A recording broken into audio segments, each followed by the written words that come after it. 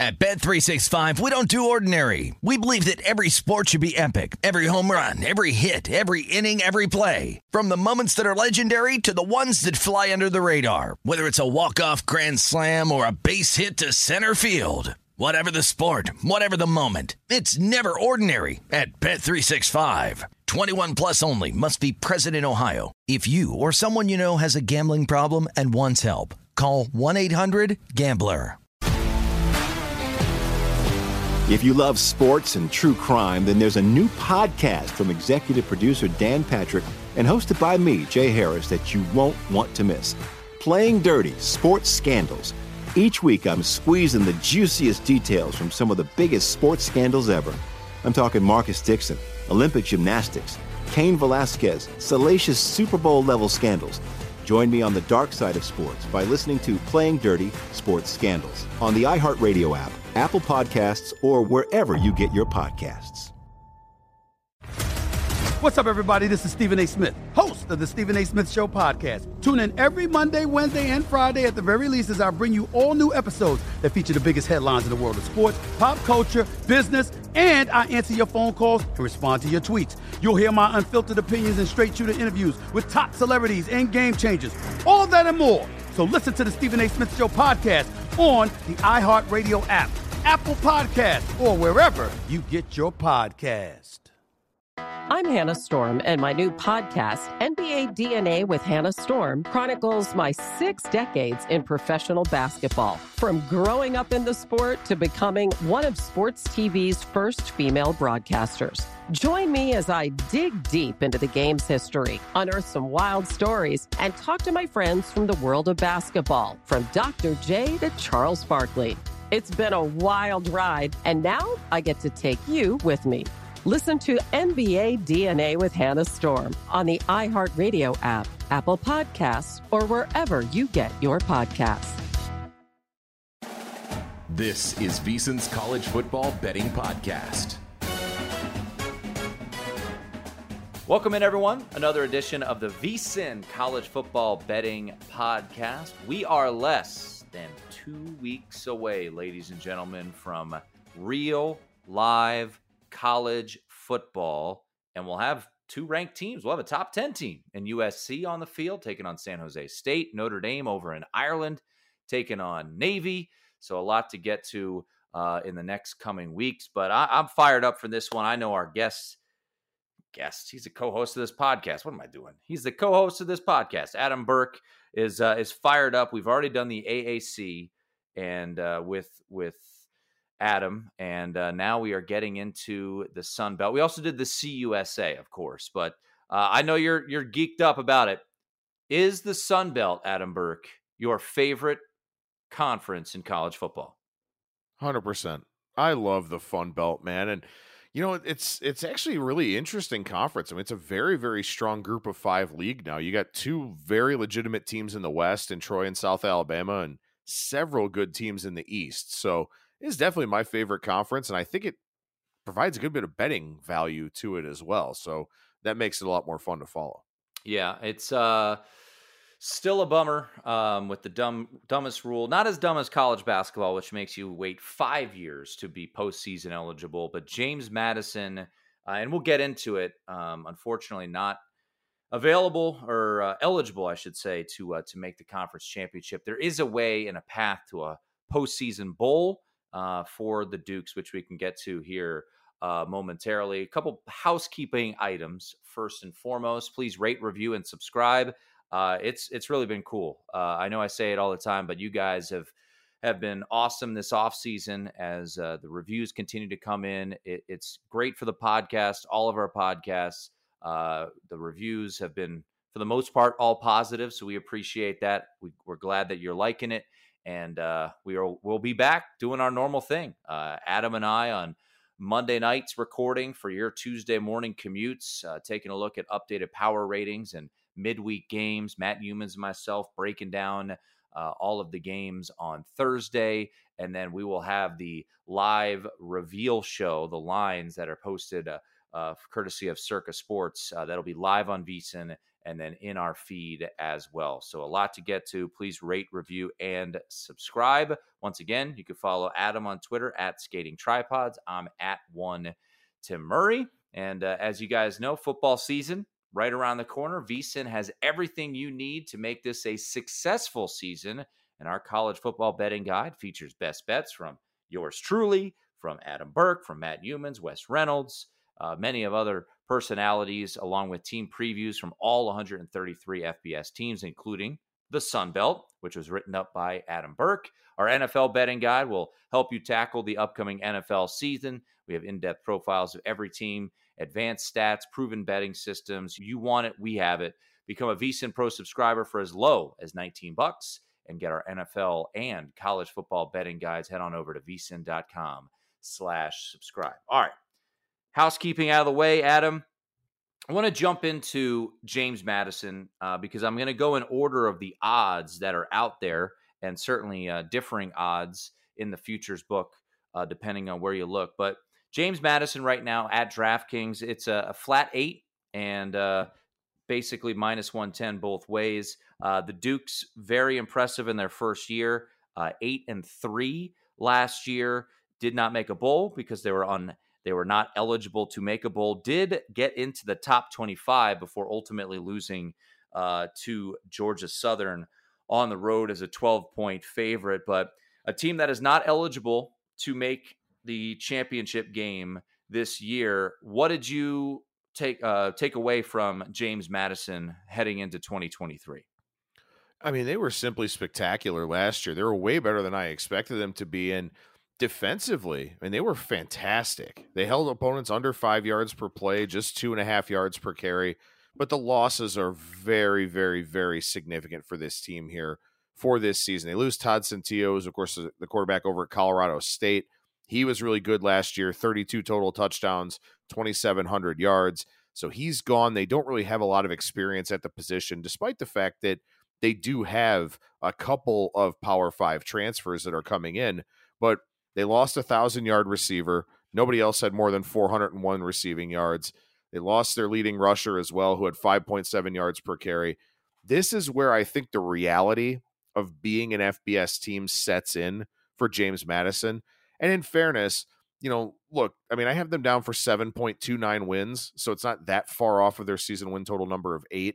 But there are a lot of really, really big losses here for this team where, as great of a story as they were last year, keep in mind, FCS teams don't have the same number of scholarships, so they have to try and fill that out as they transition in.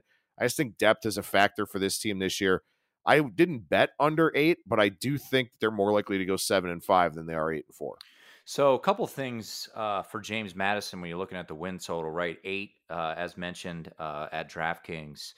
The crossover, man, good Lord. No fortune there. They could have got Texas State and ULM. Instead, they got Troy and South Alabama. So they will be tested right out of the chute. They have an FCS opponent in Bucknell week 1. They will get an opportunity, and they will be a short dog against Virginia on the road. They would be a favorite, I believe, at home if they played Virginia. Then it's at Troy, a trip to Logan, Utah, and then home to South Alabama. So the month of September is no easy feat there for the Dukes. The back end of the schedule does certainly lighten up a little bit.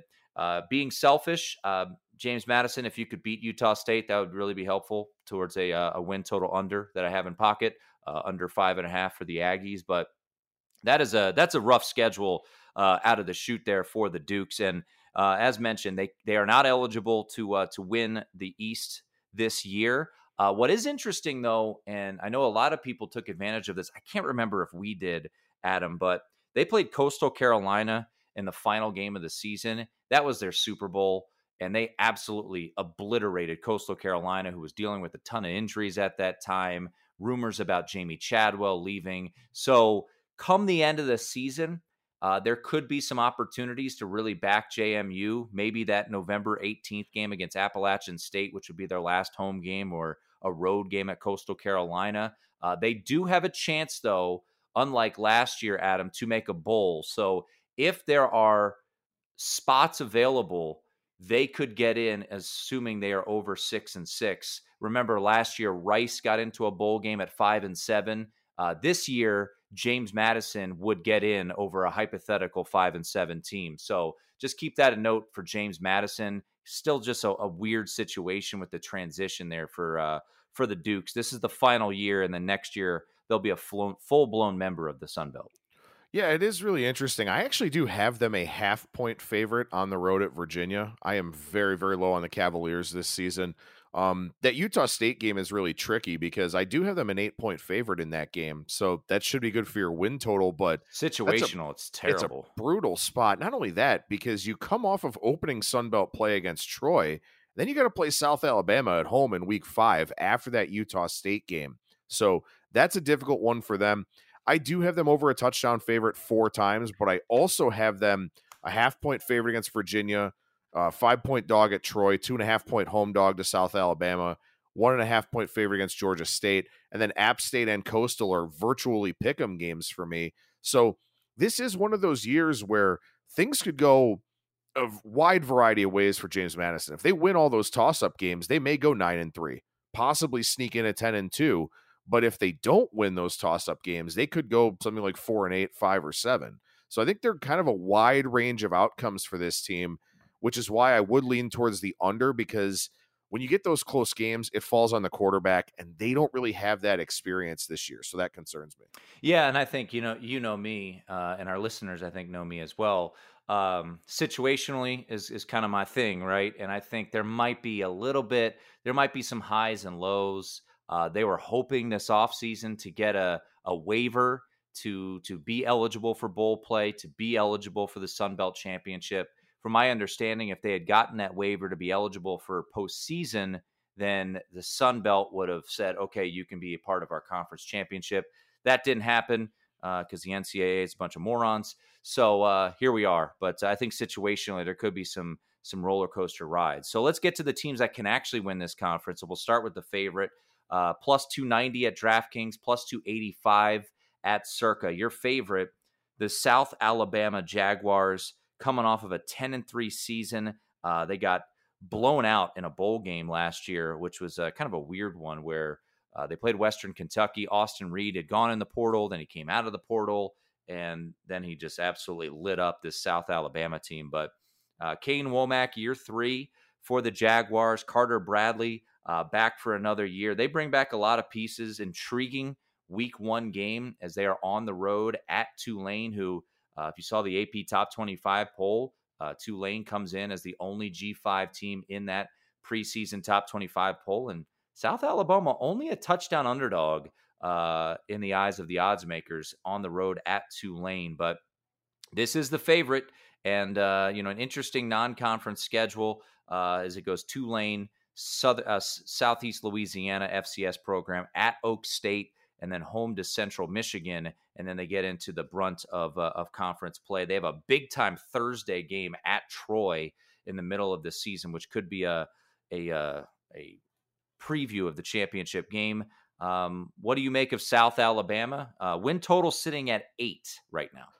Yeah, I'm a little bit higher than the market on South Alabama. I've got 8.83 wins in my projections for them. I got them a 5-point dog in that game against Tulane.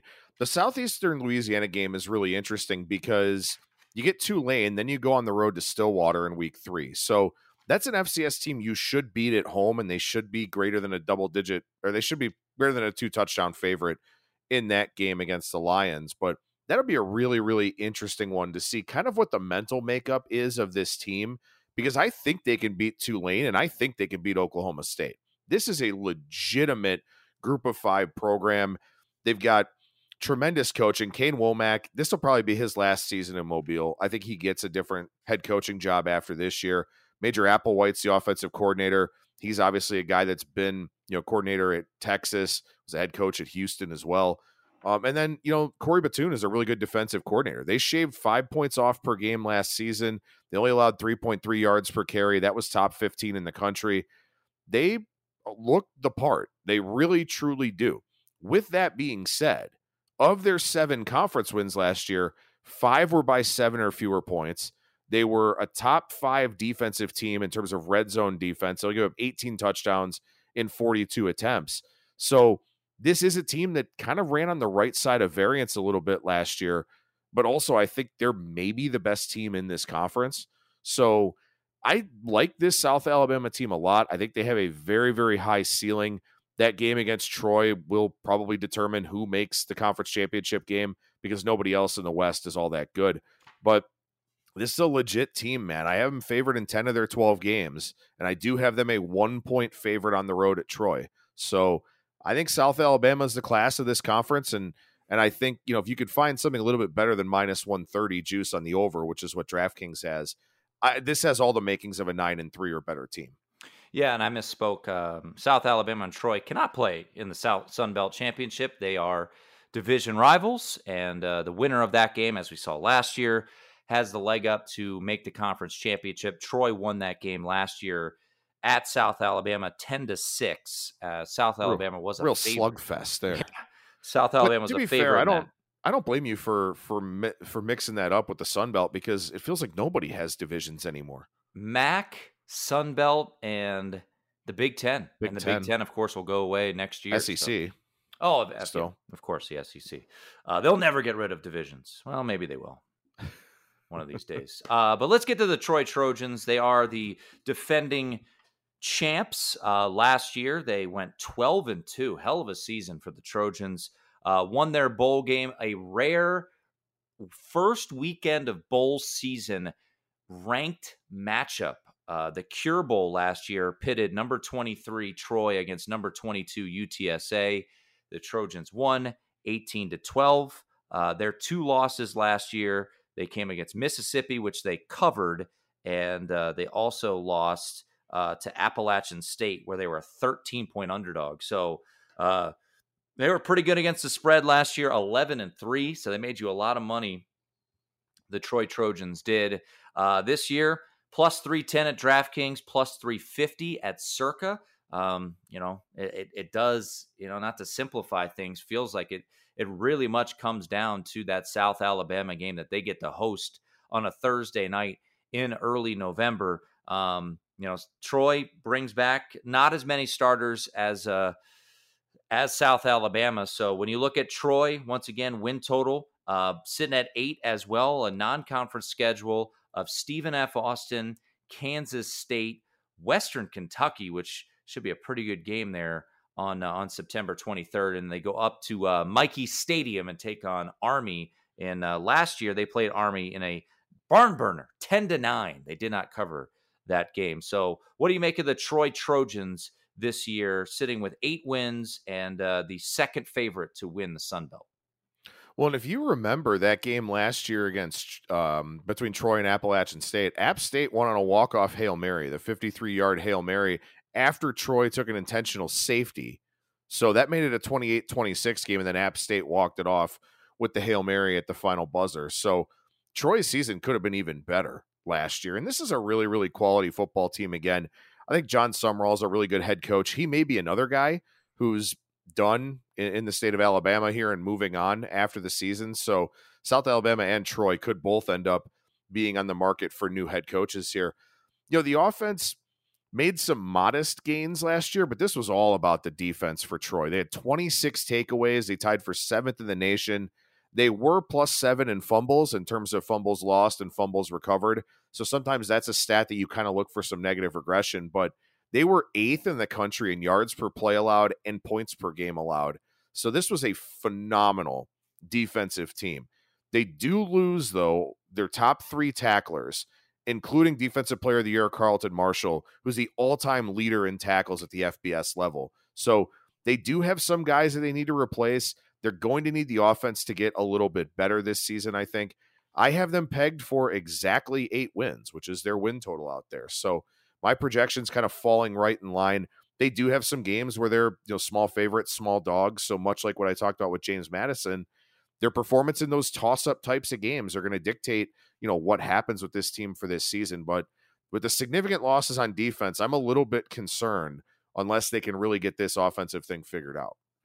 So I just went back and I looked up. I'm like, man, I remember betting on Troy. So they were I'm looking back at the year. They were a 13-point underdog against App State. They lost that game. They were a dog quite a bit early on in the year. They were a dog to Marshall. I did not bet that game. And then I bet them against Western Kentucky, which they won outright, 34-27. I faded them against Southern Miss, which was a loser for me. And then I went hard on them in the Sun Belt Championship. Remember, Grayson McCall was banged up. All the rumors were flying about Jamie Chadwell. So, yeah, I actually benefited probably because of you on Troy last year. So plus 310 at DraftKings, plus 350. Win total of 8 for the Troy Trojans. No line on week 1 because they're playing an FCS team, the Lumberjacks of Stephen F.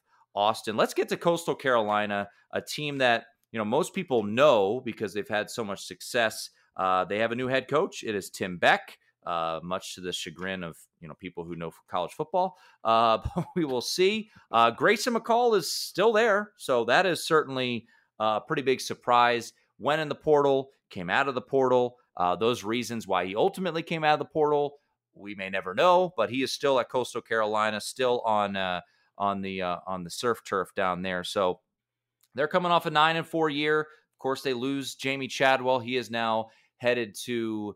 He is at Liberty, I should say. So 5-1 at DraftKings, 8-1 at Circa. So interesting to note the difference there. Win total of 7.5 at DraftKings, and they have quite the game to start the year as they travel to UCLA, and they will take on the Bruins to start the year, where they are a 16-point underdog on the road against the Bruins. Yeah, I have plus 15.5 in that one. So at least for that game, my projection for Coastal Carolina, my power rating for Coastal Carolina looks pretty good. After that, I mean, they got a couple of nice home games against Jacksonville State and Duquesne, and I think that's really important with a new head coach in Tim Beck. There won't be a whole lot of expectation going out to LA, but in those 2 games in week 2 and week 3, that's where they can kind of iron out some kinks and kind of get themselves set up for Sun Belt play. I have a projection of 7.24 wins for this team, though, so I would look under rather than look over. McCall, was he a product of the Chadwell system, or is he just a really, really good quarterback? We're going to find that out this year because he'll have his top 4 wide receivers back. He'll have his running backs back as well, specifically Reese White. So the offense is in pretty good shape. Now, Travis Trickett was the OC and quarterback coach at South Florida, and South Florida was pathetic in terms of the passing game last year. So that's a pretty big concern, I think. But also, I mean, they dropped by 11.8 points per game and 1.7 yards per play from 2021 to 2022. That was still with Chadwell's offense. But of course, as you mentioned, they had all sorts of injuries. But their defense gave up over 10 points more per game last season than it did the previous season. So everything's kind of going in reverse for Coastal Carolina. And I think they downgraded going from Jamie Chadwell to Tim Beck. So I kind of have a little bit more of a pessimistic approach or pessimistic thought process, I guess I'll say, with Coastal Carolina. Another interesting scheduling quirk for them. So they play 3 home games in the first 4 weeks. They're at UCLA, as we mentioned, Jacksonville State, the FBS newcomer, Duquesne, and then Georgia State. Then they have a away game, a bye, 2 more away games. They'll go over a month without playing a home game in the middle of this season. So that's also a little bit of a concern, I think, for them. I don't think Tim Beck is the guy. I think they're going to miss what we talked about in the Conference USA pod with all the pre-snap motion that Jamie Chadwell's offense had, created a lot of mismatches in space that McCall really took advantage of. I don't think they'll have that this year with this offense. So to me, I think it's under 8 more than it's over 8, but 8-4 is still a realistic possibility here for this team. It's just that, last year things fell apart late. Was it Chadwell leaving? Was it all the injuries? Was it maybe something more? I don't know, but I'm very skeptical of both sides of the ball for this team. I mean, this is a Coastal Carolina team that I think most people remember, especially those listening. But in 2020, during the COVID year, they were number 9 in the country when they played in the Cure Bowl against Liberty, which went into overtime, and Liberty ultimately won it. Ironically enough, that is, of course, where Jamie Chadwell is now the head coach, where he got a hefty payday to come up to to Lynchburg, Virginia, to take over that program for Hugh Freeze. But they've won 31 games over the last 3 years. I mean, this has been in a big time program. But yeah, I would tend to agree with you. And I do wonder, Adam. And look, he's a really good quarterback, and this isn't a knock, but what's the win total if Grayson McCall leaves? As you alluded to, I think it's a fair question to ask. Is it Grayson McCall or was it the system? A little bit of both. That's probably the answer. But if he's gone, what is the win total? So I do wonder if there's a little bit of value towards the under on Coastal Carolina, just because I think they're getting some credit because of the fact that Grayson McCall did stay when Jamie Chadwell ultimately departed. So if I take a touchdown off of my power rating, which may even be a little bit light for Grayson McCall, if he's out, he's probably worth at least a touchdown of the number, if not more. If I drop my power rating on them by a touchdown, I go from 7.24 wins to 5.35. So it's a huge difference with McCall being there. And I don't know, I guess there's some good NIL money hanging around in Myrtle Beach. The old surf turf. They found some money out there. So Coastal Carolina, interesting to note because DraftKings has them as the 3rd favorite. Circa actually has them as the 5th favorite in this Sun Belt Conference. So, and keep in mind too, they don't play Troy or South Alabama, which is why their number is kind of where it is. They actually draw, I think it's Texas State and Arkansas State out of the West, and those are 2 poor teams. So that's also part of it too in this conference, where the East, everybody can kind of beat everybody, but the schedule comes down to, do you play Troy and or South Alabama? And Coastal Carolina does not. So we mentioned that the 3rd favorite in the at DraftKings is Coastal. The 3rd favorite at Circa is actually Appalachian State, the boys from Boone. Disappointing year, I would say. Last year got off to an incredible start, right? They play North Carolina in one of the most crazy games that you'll see in Boone, 63-61. I may have had App State as I think I had them on the money line, like plus 105. They ultimately closed as a favorite, the old CLV, and they did not win, 63-61. Then they go to Texas A&M. They win that game. They start with another win over Troy, who ultimately wins the conference, and then the wheels started to fall off for this App State team.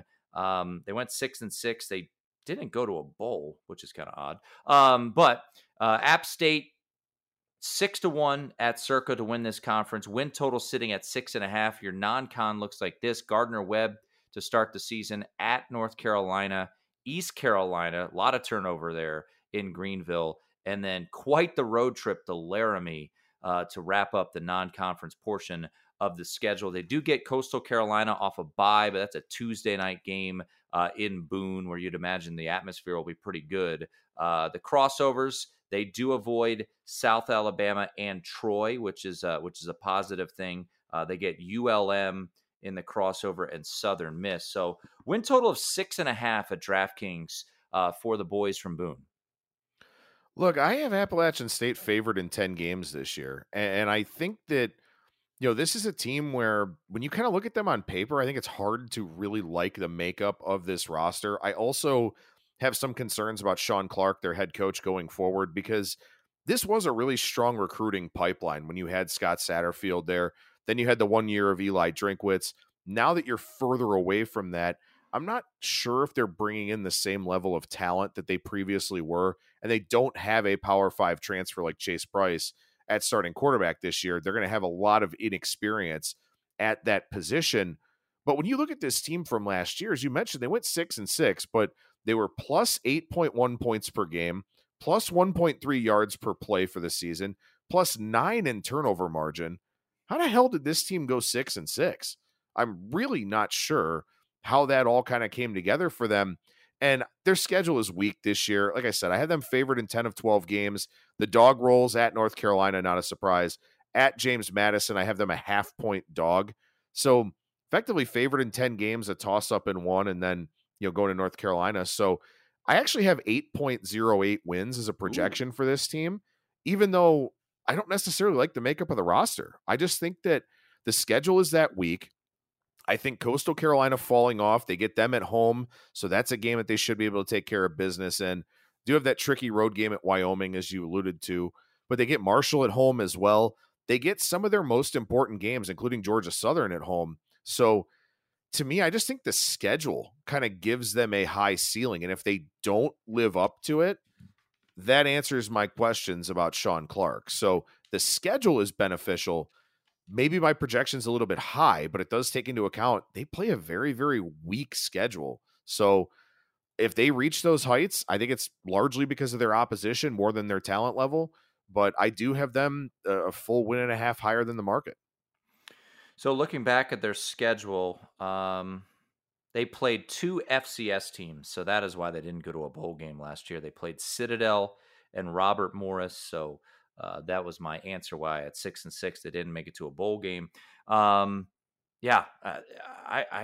hard to disagree. I mean, you look at the schedule. So let's say they go 1-3 out of the chute, which is, they could beat East Carolina at home. East Carolina lost a lot from last year. I mean, Holt Nailers, Keaton Mitchell. I mean, they lost a ton. So even saying 1-3, the crossover games are manageable. I think they have a shot to win the Sun Belt East, and I think that's why you're seeing their odds at Circa sitting at 6-1. Just for point of reference, 6.5 is the win total at DraftKings, 135 to the over, minus 135 to the over. It's 7 at Circa. So that extra half game is put on at Circa. A team last year that went through the highs and lows was Marshall. Marshall went on the road and beat Notre Dame, the then 8th ranked team in the country. And I'll say this, as a Notre Dame fan, that wasn't a fluke. They kicked Notre Dame's ass. I thought they were the better team that day. And then they turn around, they lose to Bowling Green the following week. Marshall finished 9-4. Took care of business in the bowl game, beating UConn.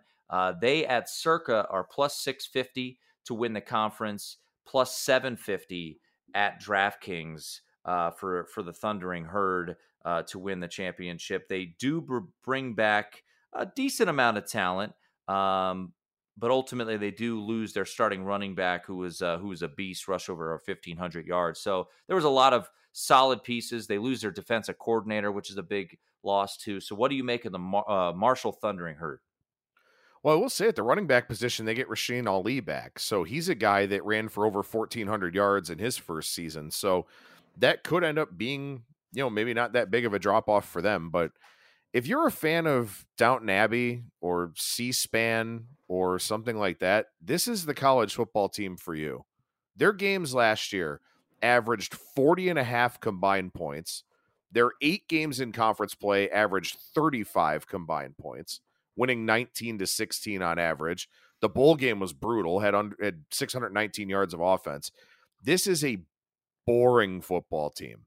They're good on defense, don't get me wrong, but they were 113th in the nation in touchdown percentage in the red zone, just over 51%. They have to run the ball to be effective. They don't really get a whole lot of production from the quarterback position, and I don't think that they will this year either. But with Ali back, they may very well get that, production once again from the running back position. They were tied for 5th in the nation in takeaways last year with 29. They had 11 fumble recoveries. I would fully expect that to kind of come back to earth a little bit. New defensive coordinator and Jason Seymour, because Lance Guidry took that position at Miami, Florida. So Marshall, look, only 3 of the top 10 tacklers are back. This is a team that struggles to throw a forward pass. They're going to be boring again. But last year, they led the nation in third down defense by more than 3%. I think there are a lot of areas for this defense that will regress this season. Maybe Charles Huff is just that good of a head coach, but I think defensive regression is coming. I think they're going to have to play their ball control type of offense. And yet, much like I kind of talked about with Appalachian State, I have Marshall going over their win total. I have 7.78 wins for this team. The schedule's weak. The non-conference is not super exciting, although that game against North Carolina State will be a pretty interesting one. But I just, again, the schedule here, they avoid Troy. They do get South Alabama, but they avoid Troy.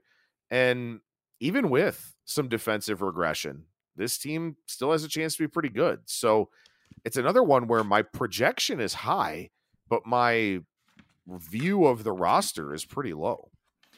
So we'll wrap up with we'll get into all the teams, but really the contenders, I would think, in the Sun Belt West, because remember, James Madison's in the Sun Belt West, but they are ineligible. We've got the App State, Marshall, Coastal Carolina, and now let's get to Georgia Southern. So Georgia Southern, a team 15-1 to win the conference at DraftKings, 9-1 at Circa.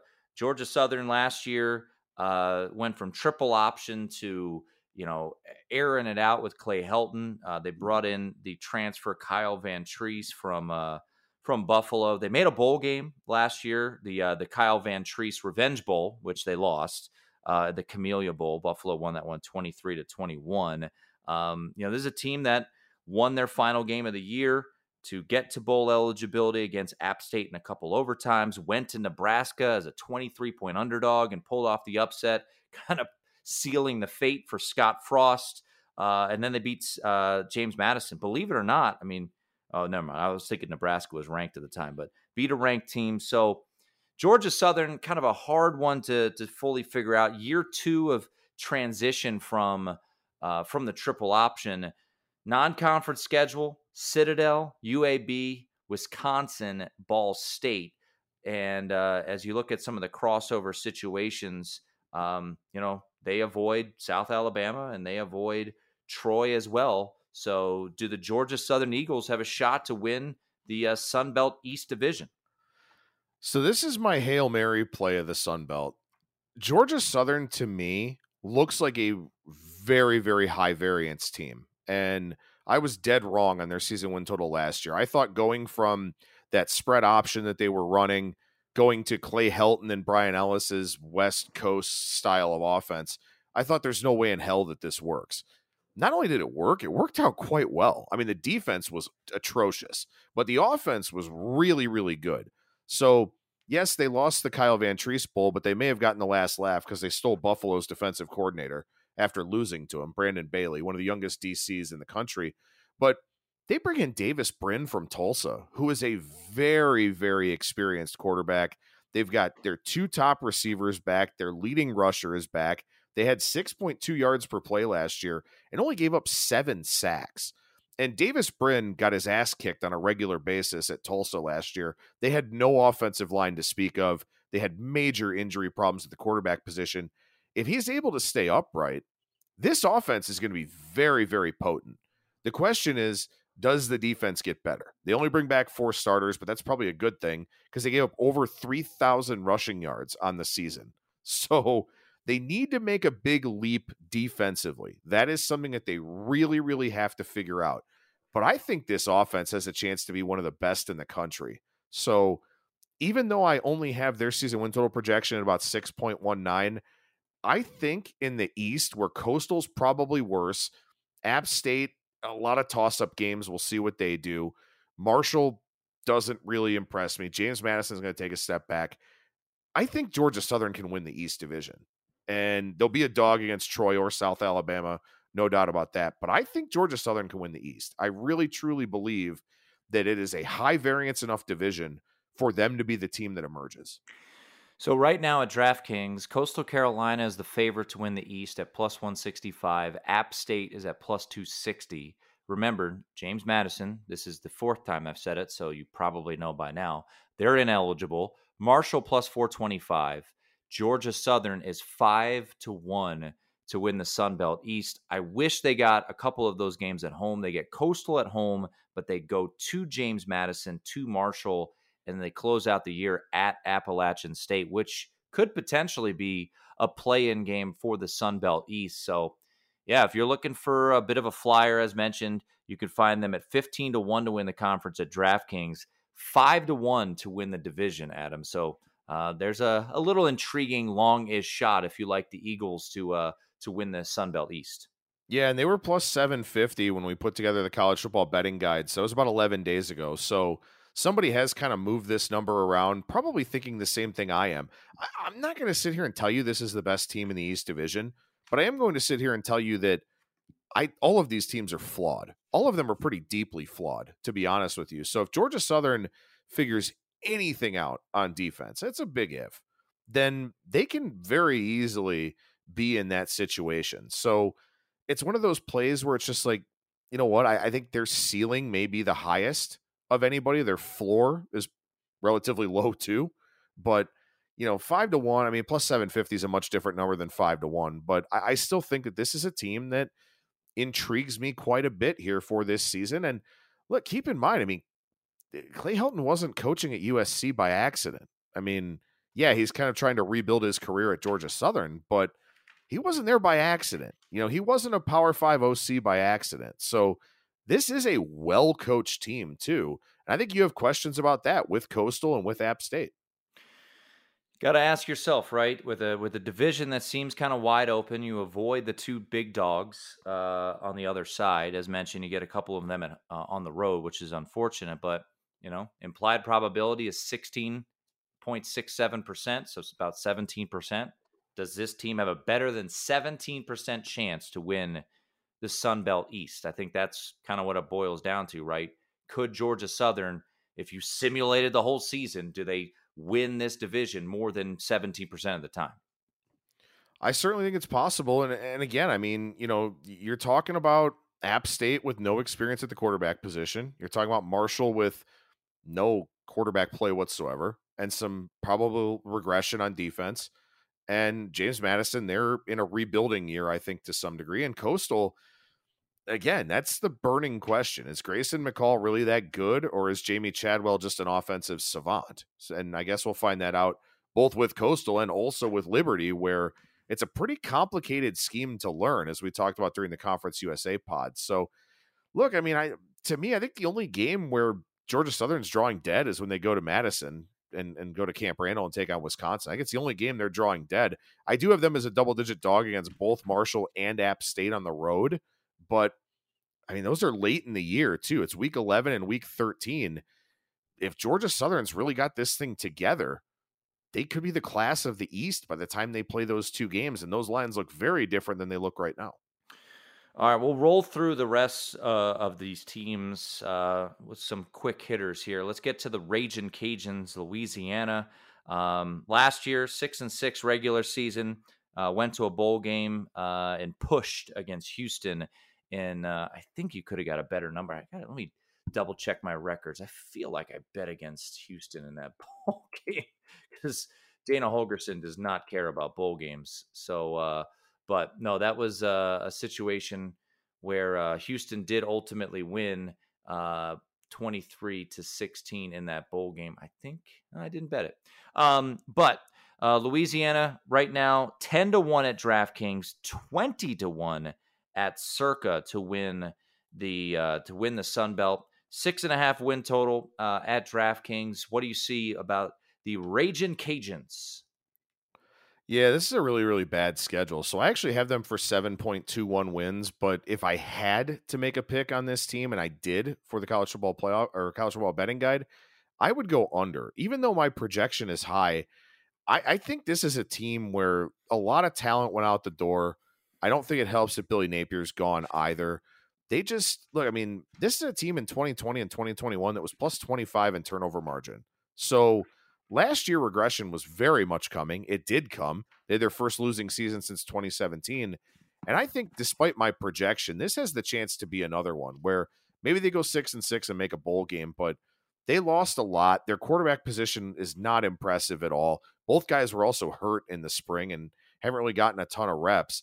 Their leading receiver, Michael Jefferson, had more than double the catches and receiving yards of anybody else on the team, and he's gone. The defense regressed a little bit, and the losses are very heavy on the defensive side too. So I just, look, I mean, they go to South Alabama, they go to Troy. I just think this is a year that's a tough one for Louisiana. So even though my projection is high, it's only schedule-based, and I think this team may be one of the bigger disappointments in the conference. Let's get to Georgia State. I think they were a bit of a disappointment last year. I mean, to think they ultimately went 4-8, and they were only a touchdown underdog at home against UNC, a game I think we gave out on this podcast I took 7.5, and they ultimately lost by a touchdown to North Carolina. But this is a team that kind of was all over the place. Sean Elliott enters year 7 as the head coach of the Panthers. They do bring back their quarterback, Darren Granger. Georgia State, I beg your pardon, at DraftKings 22-1, 30-1 at Circa. In the crossover games, they do have to play Troy, and they also go on the road to LSU in November, late November, in that kind of typical bye week situation that you always see for the SEC. So they get a tough crossover game. They do get Troy at home, which is advantageous, I guess, in that spot. But what do you make of Georgia State this year? Win total sitting at 5.5. Yeah, I have 5.76 wins here, and that's, of course, keeping in mind they have no chance at beating LSU. The non-conference schedule, Rhode Island, UConn, and Charlotte. And they do have to go on the road to Charlotte, but it looks like a rebuilding year, to say the least, for the 49ers. It's really tough for me with Georgia State because when I look at their conference games here, I don't have any line bigger than 7. They're a 7-point favorite on the road at Old Dominion for me. Every other number, they're a dog, but no bigger than a 4.5-point dog. So this is a team that they're going to have a lot of toss-up games throughout the course of the season, a lot of lines that are plus or minus, +3, +4, +5, stuff like that. So I don't know. I mean, this is a team that did have some losses. They're kind of living the group of 5 life where anybody who's any good either transfers out to an FBS program or, winds up being an undrafted free agent or something like that kind of thing. They're not great on paper, and they have even more reliance on Darren Granger, but Darren Granger is a damn good player. So to me, it's just a lot of toss-up games. I think, I have them for 5.76 wins. I would probably lean more towards 5-7 than 6-6, but they're going to have a lot of games where, they're going to be in the 40-45% range to win them. If they win more of them than they lose, then they'll wind up overachieving and outperforming expectations. But I don't know if they're going to be bowl eligible this year. I think 5-7 is the most likely outcome. To the next team we go, and I'm going to say a number, 329. That was the amount of rushing yards Frank Gore Jr. had in the Lending Tree Bowl last December as Southern Miss beat Rice 38-24. They covered the 6-point spread. It was a NCAA bowl record, not a Lending Tree Bowl record. No, an NCAA bowl record. Frank Gore Jr., believe it or not, is back. Rushed for 1,382 yards last year, so he does return for Southern Miss, who went 6-6 in the regular season last year, won the bowl game to go 7-6. Win total this year for the Golden Eagles sits at 5, 25-1 to win the conference at DraftKings, 40-1 to win the conference at Circa. They are in the tough division. They are in the Sun Belt West, so they get South Alabama on a Tuesday night on the road, and then they close the season at home against Troy. Yeah, so Frank Gore Jr. also had a 4-0 touchdown interception ratio last year because he wound up having to play Wildcat quarterback at times. As a team, they had a 20-14 touchdown interception ratio. So guys that are actual quarterbacks had a 16-14 touchdown interception ratio for this team. So that gives you an idea of what the hurdle is here for Will Hall this year. He's got to find a quarterback. He's got to find somebody that can actually take that position and kind of run with it. And it's new faces. They lost their top receiver. They're probably better off just running the Wildcat with Gore at all times and seeing what happens. But look, I mean, I got this team for 5.95 wins. I think a bowl game is definitely a possibility for them. The non-conference is brutal. Florida State, Tulane, Mississippi State. If they find a quarterback, that'll really help them in conference play here, especially being, as you mentioned, in the weaker division. Gore's got to stay healthy too, though. I mean, if Gore doesn't stay healthy, this team will bottom out. The secondary, the defense is kind of rebuilt, but there's some talent on this team, and Gore's the best back in the conference. So I think they go 6-6, and I have their projection at 5.95. So it would be over rather than under for me. To the Red Wolves of Arkansas State, and if you're playing along with us at home, yes, Butch Jones, still their head coach, believe it or not. The once upon a time Cincinnati and Tennessee coach, enters year 3 at Arkansas State. And it has been a disastrous run so far down there in Jonesboro for old Butch Jones. Win total for the Red Wolves sitting at 4.5. They're 60-1 to win the conference at DraftKings, 50-1 at Circa. Who do they open up the season with? Well, they go a little road trip to Norman, Oklahoma, where they are a 33.5-point underdog to Oklahoma. Then they bring in Memphis. They also get UMass in the non-con. So whenever you have UMass there, there's a hope that you can win. They've actually been recruiting decently well. You might have heard that when he was at Tennessee, and didn't really lead to a ton of wins for him. But 2-10, 3-9 the first 2 years for Butch Jones. So he's got to do some things if he wants to avoid a pink slip down there in Jonesboro. What do you make of the Red Wolves in 2023, Adam? Yeah, it's one of my favorite season win totals in the Sun Belt Conference. I only have this team with a projection of 3.26 wins, and a lot of places in the market at 4.5. I only have them favored twice, Stony Brook and UMass. And I do have a pick 'em at home against Texas State, but Texas State, who we'll get to here in a minute, is one of the most fascinating teams to me in the country this season for a variety of different reasons. But Arkansas State, I mean, they gave up 1,000,000 yards a couple of years ago. They did get better last year, and their defensive coordinator, Rob Harley, was the linebackers coach at Pitt. Pat Narduzzi's been pretty good with defenses throughout his career. So Harley being a Narduzzi disciple, I think defensively they could be okay.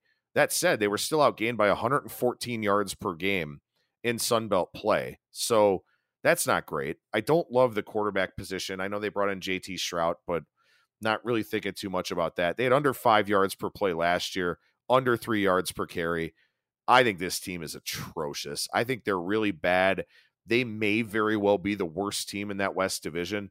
That was one of my favorite season win totals, was Arkansas State under. Even if they get 4 wins, I have no idea how they get to 5.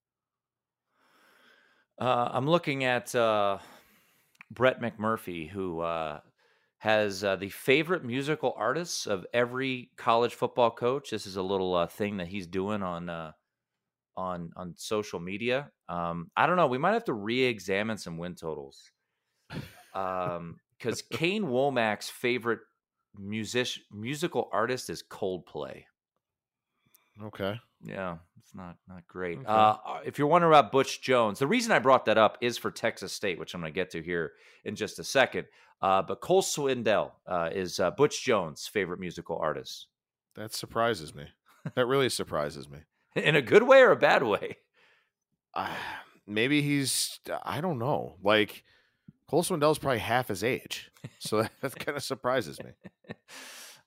Here we go. Now that I feel like I piqued people's curiosity, Appalachian State's Sean Clark, Luke Combs. I mean, you have to. He went to App State. That's true. It's the only answer you can give. It's true. Coastal Carolina's Tim Beck, the Eagles. That sounds about right. Dated offense, dated band. Sounds about right. Yeah. Georgia State's Sean Elliott. He gained some points from me on this one. He's a Foo Fighters fan. Yep. Right. Georgia Southern's Clay Helton, also Cole Swindell. Well, he went to Georgia Southern, so yeah. James Madison's Kurt Signetti, Neil Young. Okay. Marshall's Charles Huff, Michael Jackson. We haven't gotten to the Fighting Ricky Ronnies of Old Dominion yet. Nirvana. You don't see Nirvana out there too often these No, days. you really don't. Not so much anymore, no. Louisiana's head coach, is it Mike DeSormo? DeSormo? Eric Church. Southern Miss's Will Hall. Jimmy Buffett. All right. Troy's John Summerall. Chris Stapleton. And then Terry Bowden, who we haven't gotten to yet at UL Monroe. James Taylor. That does not surprise me at all. Well, I left the best for last as we get to the preview of Texas State, who is fascinating. G.J. Kinney comes in. If you won a lot of money on Western Kentucky once upon a time, well, you can thank Mr. Kinney there. Or was that Zach Kitley? That was Kitley. That was Kitley. He was Incarnate Word's Word. Yep. offensive coordinator, and then he took over as head coach, and now he is the head coach at Texas State. His favorite musical artist, Little Baby.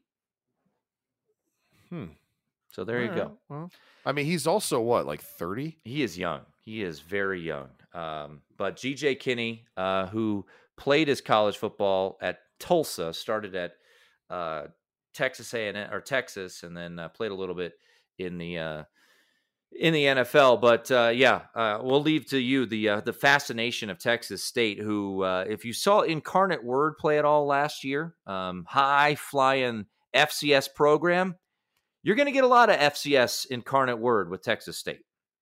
Yeah, you're going to get some fun with this team. I mean, last year, Incarnate Word scored 51.5 points per game, 581 yards of offense per game. So, if nothing else, this is going to be a hell of a lot of fun down in San Marcos. And not only that, I mean, he brought in TJ Finley from Auburn, graduate transfer, Malik Hornsby from Arkansas, and his quarterback last year, Lindsey Scott Jr., won the FCS equivalent of the Heisman, the Walter Payton Award, 60 touchdown passes against 8 interceptions. So if nothing else, Texas State's going to be much more interesting offensively. And Incarnate Word was actually a pretty balanced offense too. It wasn't just about the pass. They ran the ball for over 200 yards per game. He brought his OC, Mac Leftwich, with him. But the interesting thing is, this defense is really terrible at Texas State. So this is going to be a team, they may play Georgia Southern-esque scores from last year. Like Georgia Southern had multiple games where both teams were 30 plus. Texas State's probably going to do this too. They will put the fun in Fun Belt. I promise you that. And he's got some talent as well here at the quarterback position. That being said, I mean, I only have this team for, I think it's 3.22 wins or something like that. So I do have them at a pretty low projection. Starting with Baylor and UTSA will not be particularly helpful. Jackson State did lose a ton. What I did for FCS games in terms of projections, I just took what Sagarin had at the end of last year because I don't power rate or handicap FCS. Jackson State is not going to be the same team without Dion, without his son, with all the other losses that they've had. So that probably bumps Texas State up to maybe 3.7 wins for me. Something like that. But look, this team's going to be fun as hell. And if this clicks quickly, they could be real interesting late in the year and play spoiler because they play Troy, Georgia Southern, Coastal Carolina, Arkansas State, and South Alabama after the bye. So if this clicks, they got 4 games against teams that are better than them, where they could really dictate what happens in both divisions. I'm rooting for chaos. I'm rooting for the Bobcats to be good. No play on their season win total, but man, I hope this is a fun season for them. G.J. Kinney, there probably aren't many head coaches out there who have, I guess now we're getting to the age where there are a bunch, but how many head coaches had a rivals page? Because he did. It's a good question. That's a really good question. He committed to Texas on December 28th, 2006. He was a 3-star recruit on Rivals, and he was the 15th best quarterback in the country, according to Rivals, 25th on ESPN. Went to Tulsa, as mentioned, played in the league for a little bit, had some bounce arounds in some odd leagues, played in the CFL, but here's his most recent stops. He was the offensive coordinator at Hawaii in 2020, offensive coordinator for UCF in 21, went to Incarnate Word for that 1 year, and now he's at Texas State. A Texas State program that has never been to a bowl game. And according to 247 Sports, it might be more, Adam, but 247 Sports has them down for 37 transfers that they took this cycle. I mean, that sounds about right. Look, I mean, the thing about this too is you talk about that resume, and obviously Hawaii, you get kind of the run and shoot element. He was an analyst or special projects coach with the Eagles back in 2019. This guy knows offense, and he also knows tempo because that 1 year as the co-OC at UCF, that was with Josh Heupel. So that's a quick tempo team. So that's going to be really, really interesting to watch. If this defense is bad, you couldn't pay me to bet an under with this team. Like, you just simply couldn't. So, man, I hope it clicks. I hope it's fun. It's GJ Kinney. This is what Group of Five should be, honestly. Giving guys like this a chance, especially at Texas State, we're like, what the hell do we have to lose? So I'm really hoping that this dude succeeds. Also, looking at his Wikipedia page, I didn't remember this, where when he was at Canton High School, the parent of one of his teammates shot his dad in the chest, and his dad lived. Apparently, he was given a 10% chance to live, according to the Wikipedia, which obviously everything's true on Wikipedia, but that part is sourced. Wow. But his dad lived, and like this dude, I'll watch the documentary when he takes Texas State to a bowl game. That's all I'm gonna say. I wish they had a weekday game. I'll just say that. They don't have a weekday game. That's a disappointment this year. But they do play Baylor out of the chute. They're a 25-point underdog. You always just wonder. It's basically an FCS program. However, names that you know, as you alluded to, at quarterback with Malik Hornsby and TJ Finley. All right, we got a couple more teams. Old Dominion. God, they're gonna be awful. And they that's probably enough, right? That's all we need to say. I mean, if you want to expound, but Ricky Ronnie in this program, I don't know what happened to Old Dominion. They've come a long way from beating Virginia Tech to open up the season. They went 3-9 last year. Remember, they didn't play football in 2020 due to COVID. They made a bowl game in 2021, and then last year went 3-9. Even though they opened the season with a win over Virginia Tech and just an absolutely bonkers game. So they're right now 150-1 to win the conference at Circa. 3.5 is their win total. They open up against Virginia Tech. Virginia Tech is not very good this year. I'm going to go ahead and say you should probably lay the points with Virginia Tech. I think they're going to be up for that one after losing last year down in Hampton. Was it Newport News? Norfolk, Virginia. Yeah, it's Old Dominion, bad football team, bad band as well, for what it's worth. But look, I mean, so they bring in Fordham's offensive coordinator, Kevin Decker, and Fordham was actually a really productive offensive team at the FCS level last year. But Blake Watson's gone. He was their leading rusher. Allie Jennings is gone. He was their leading receiver. They don't really have any experience whatsoever at the quarterback position here. They do bring in the Fordham transfer, Grant Wilson. I'm imagining he'll probably end up starting. But my favorite note about Old Dominion, by the way, I have them for 3.21 wins, so a little bit below what their win total line is. Jason Henderson had 186 tackles last year. He was one of two guys with more than 40. So apparently this dude, I don't know if he cloned himself and he was just all over the field, but 186 tackles is a ridiculous number. Yes. Probably not good, It's kind of an indicator that your defensive line is probably a little lacking. 186 tackles and only 9 of them were tackles for loss. So that means a lot of people were coming to his way through that front four. Yeah, that's not great. That's not great at all. But he's one of two guys that comes back. I should clarify that. One of two guys that comes back with more than 40 tackles from last year. So maybe he's going to go for 200 this year. I don't know. I hope he does. All right, we'll wrap on the Terry Bowdens. UL Monroe, 3.5 their win total, heavily juiced to the under for UL Monroe. 150-1 to win the conference at DraftKings, 100-1 to win it at Circa. UL Monroe, the Warhawks. Go ahead. Yeah, interesting team because they have a flair for the dramatic. I mean, they're a dog in virtually every game that they play. But if you remember 2 years ago, they beat Troy as a 23.5-point dog, beat Liberty as a 33-point dog, and also South Alabama as a 2-touchdown dog. Last year, they had a couple of underdog wins, including beating Louisiana in the Battle of the Bayou. Then they, right after that, I think they got smoked by somebody. It was like one of the biggest letdown spots of the season.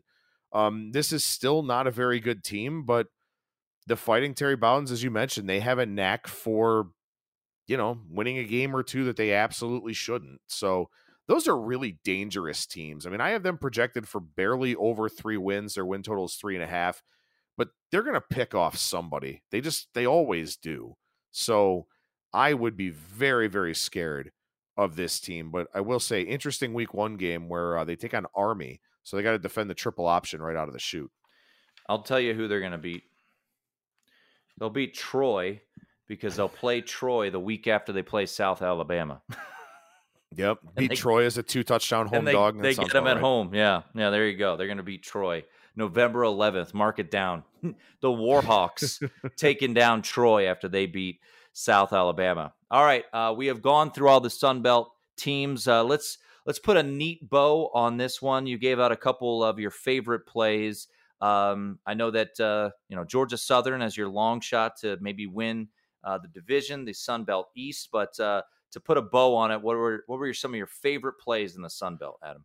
Yeah, I think Georgia Southern is a bit of a long shot. There were some better numbers out there. There probably are some better numbers out there other than what DraftKings has. It's 5-1 at DraftKings. Shop around, though. Like I said, it was plus 750 earlier on. I think Georgia Southern is kind of the Hail Mary team to win it. I think App State over 6.5 wins is a good bet, too, because, frankly, if it's not Georgia Southern, I think it's App State. I think App State's just, probably the best team in the East here. Georgia Southern, the team with the highest ceiling. One of my favorite win totals, under on Arkansas State. I think they will be incredibly bad once again.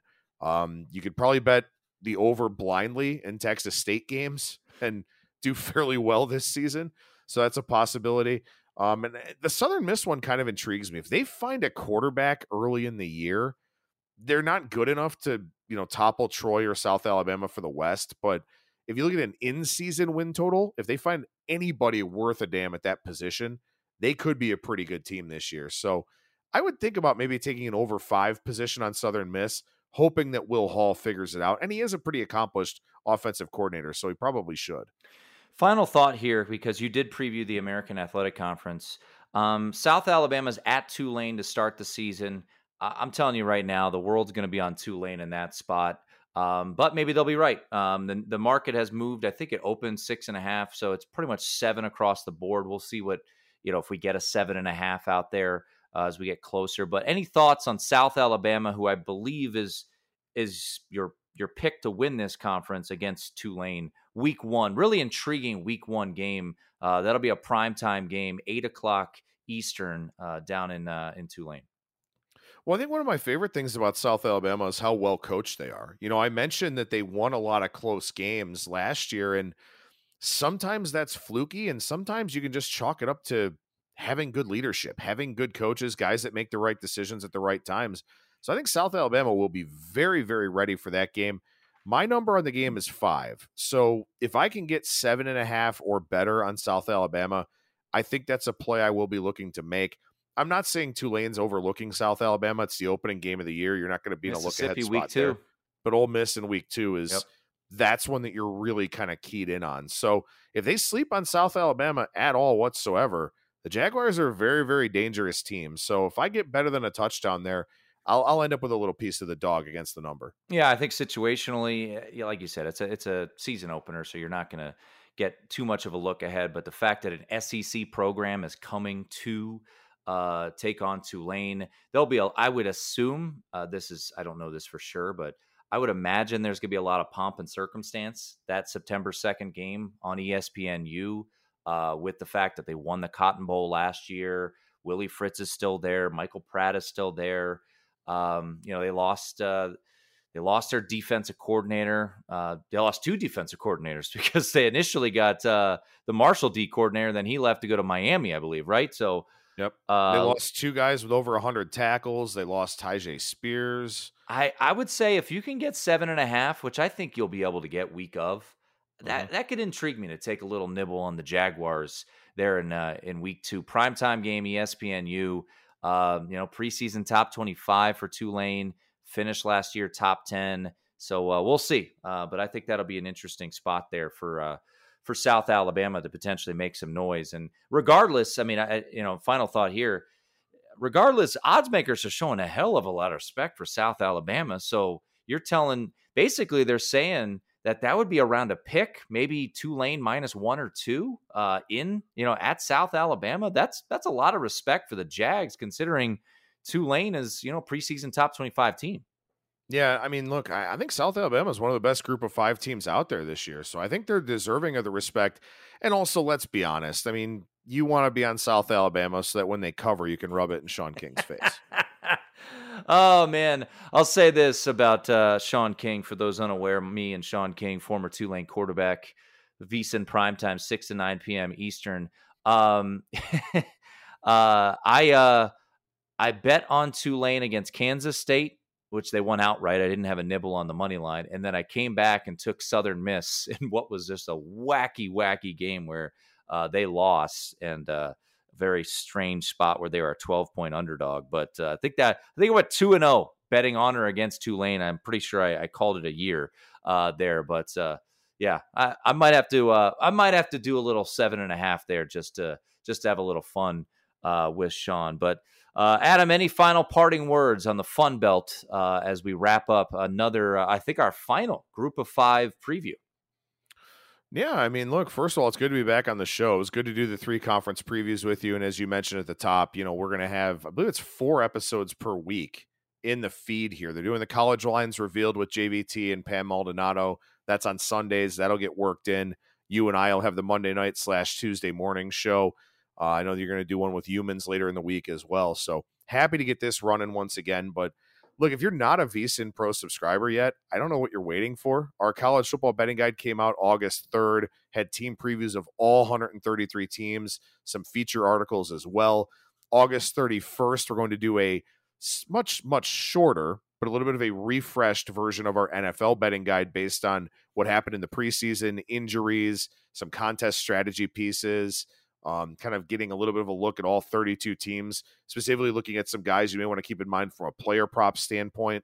So we got that coming out August 31st. And look, if you get an annual subscription at this point, you're going to get everything we do for college basketball, NBA, NHL, start of the next MLB season, which I'm sure will be here before we know it.